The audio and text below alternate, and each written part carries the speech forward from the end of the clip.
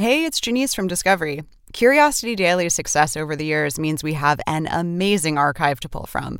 Take a listen to this episode from a few years back to get smarter in just a few minutes. We'll be back with fresh episodes soon. Hi, you're about to get smarter in just a few minutes with Curiosity Daily from Curiosity.com. I'm Cody Goff. And I'm Ashley Hamer. Today, we'll answer a listener question about whether people think in words or pictures. You'll also learn about why Brussels sprouts really are tastier than they used to be, and why buying luxury items might make you feel like an imposter. Let's satisfy some curiosity. We got a listener question from Alicia, who writes, I heard that some people think in full sentences and have a narrative going in their thoughts, while others just have abstract thoughts and have to translate them into words when they express them. My thoughts are the narrative type, and it never occurred to me that there might be a different way that thoughts are experienced. Is it true? How common is each type of thinker? Great question, Alicia. Cody, when you have thoughts, like what form do they take? I have no idea. I know, it's really hard, right? I mean, I think mostly in sentences, but I also think in pictures. Yeah. Wow, that's a kind of a deep question I had never actually considered. Yeah. Well, the research does show that most people don't know, so you are in good company. But let's get into the science. So while I can't read Alicia's thoughts, I think I know why she sent this question when she did. Right around the same time, there was a viral tweet by @KylePlantEmoji that basically said this exact thing. So is it true? Are there two types of people, those who think in words and those who think in pictures? First off, anytime someone says there are two types of people, you should be ready to either hear a hilarious punchline or terrible pseudoscience. Humans exist on a spectrum, and you can't categorize them in such black and white terms. Still, as hard as it is to dig into someone's mind and discover the format of their thoughts, several studies have actually done it. One popular way is by having people carry little pagers that randomly beep to make them stop what they're doing and write down whatever was happening in their heads at that moment. A 2008 study that used this method found that people experience their thoughts as 5 phenomena: inner speech, visual imagery, unsymbolized thinking, feelings, and sensory awareness. In that study, each of these phenomena occurred so often that they were in a 5-way tie for first place. But from individual to individual, their frequency varied widely. That brings us to the question and the tweet. Even though participants as a whole experienced inner speech 20% of the time on average, some never experienced it, and some experienced it as much as 75% of the time. Same with the 4 other phenomena. Each of them had at least a few people who didn't experience it at all, and at least one person who experienced it 80, 90, even 100% of the time. So the answer is yes, it's true that some people primarily think in words and some primarily think in pictures. But those aren't the only ways to think, and many people think in several ways.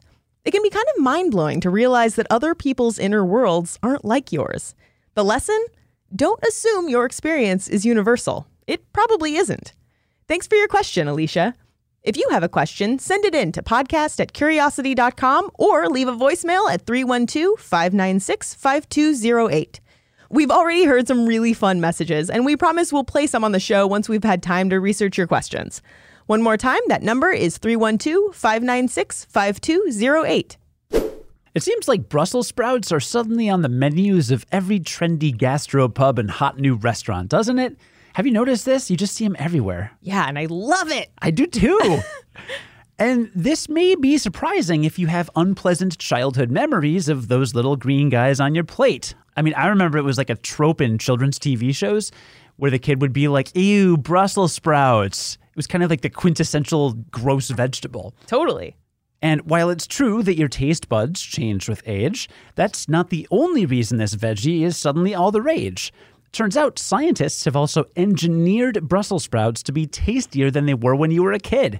Yes, Brussels sprouts really are tastier these days, like objectively.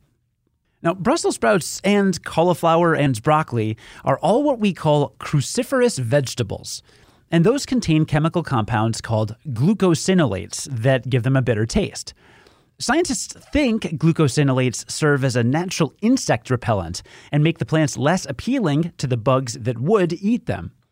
The taste is apparently a turnoff for many humans, too, more for some than for others.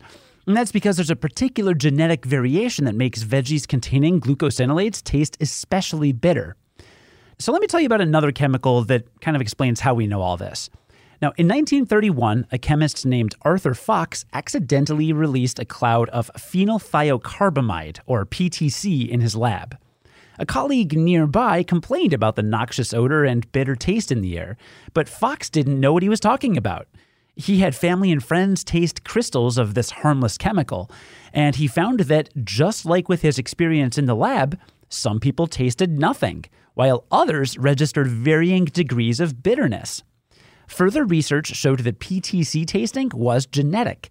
The evidence for this was so strong that PTC was used in paternity testing before modern DNA tests were developed. We discovered the exact gene responsible for PTC tasting in 2003, called TAS2R38. I like to call it the green gene. Do you? I just came up with that right now. That's good. All right, so what does this all have to do with Brussels sprouts? Well, PTC has a similar chemical structure to glucosinolates, those compounds I talked about earlier that make cruciferous veggies bitter. It wasn't until the 1990s that a Dutch scientist named Hans van Doorn made the connection between this compound and Brussels sprouts bitterness. But once he figured it out, companies that sold Brussels sprout seeds looked in their archives for older varieties that had lower levels of the chemical.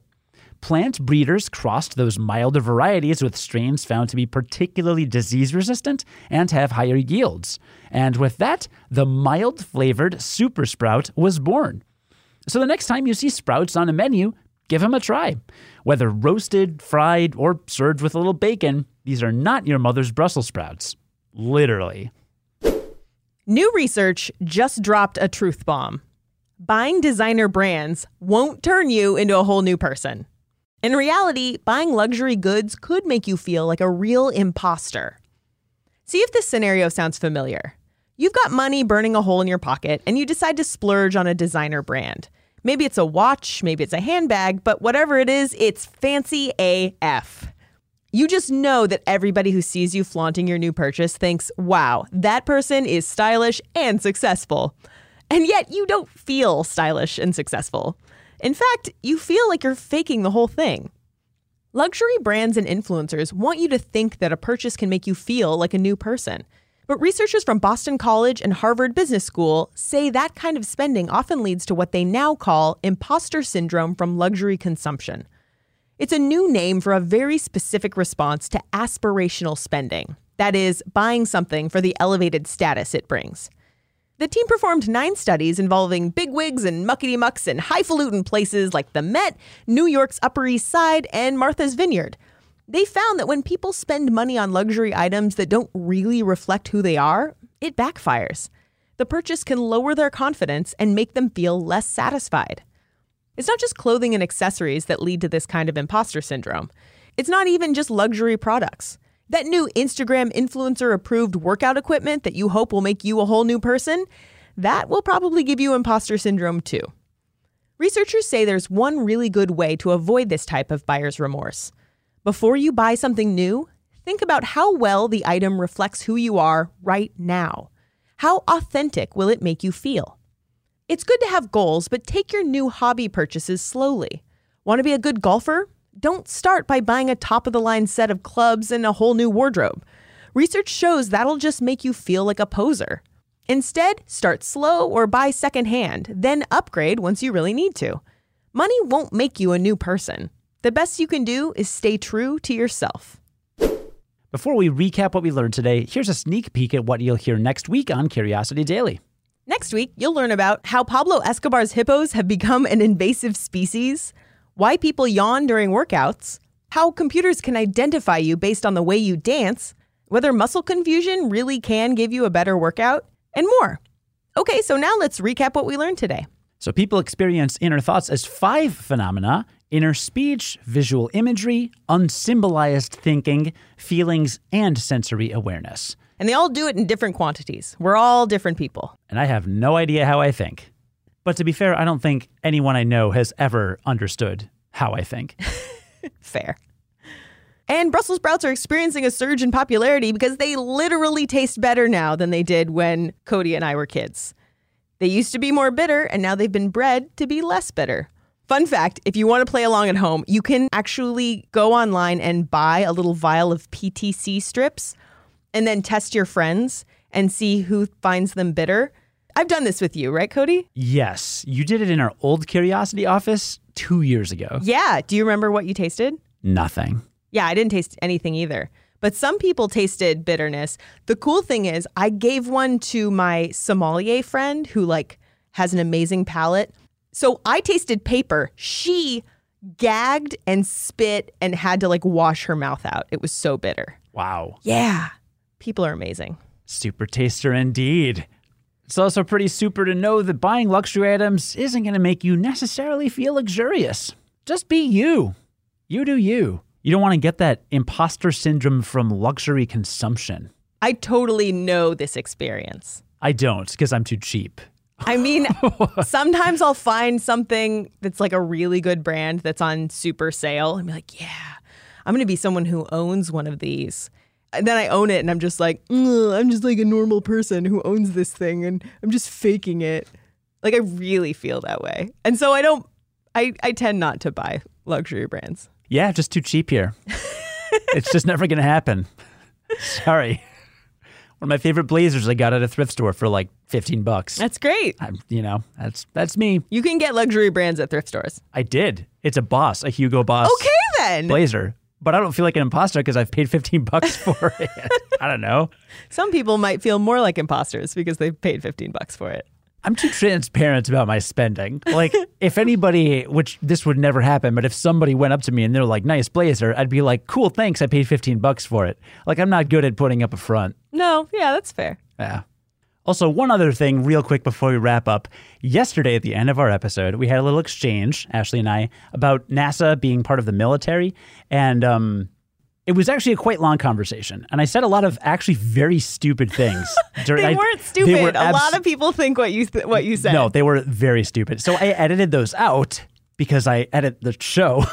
I didn't want to sound that stupid. Cody can make himself sound as smart as he wants. I can make anyone sound smart on this show. Trust me.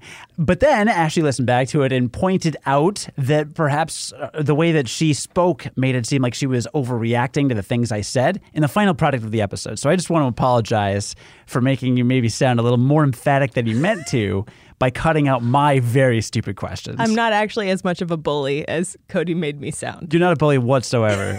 Totally not the case at all. It was actually really fun recording, as it always is. So anyway, don't want anybody to walk away from yesterday with the wrong impression. That's all. Today's stories were written by Ashley Hamer, Steffi Drucker, and Kelsey Dunk, and edited by Ashley Hamer, who's the managing editor for Curiosity Daily. Today's episode was produced and edited by Cody Goff. Have a great weekend and join us again Monday to learn something new in just a few minutes. And until then, stay curious.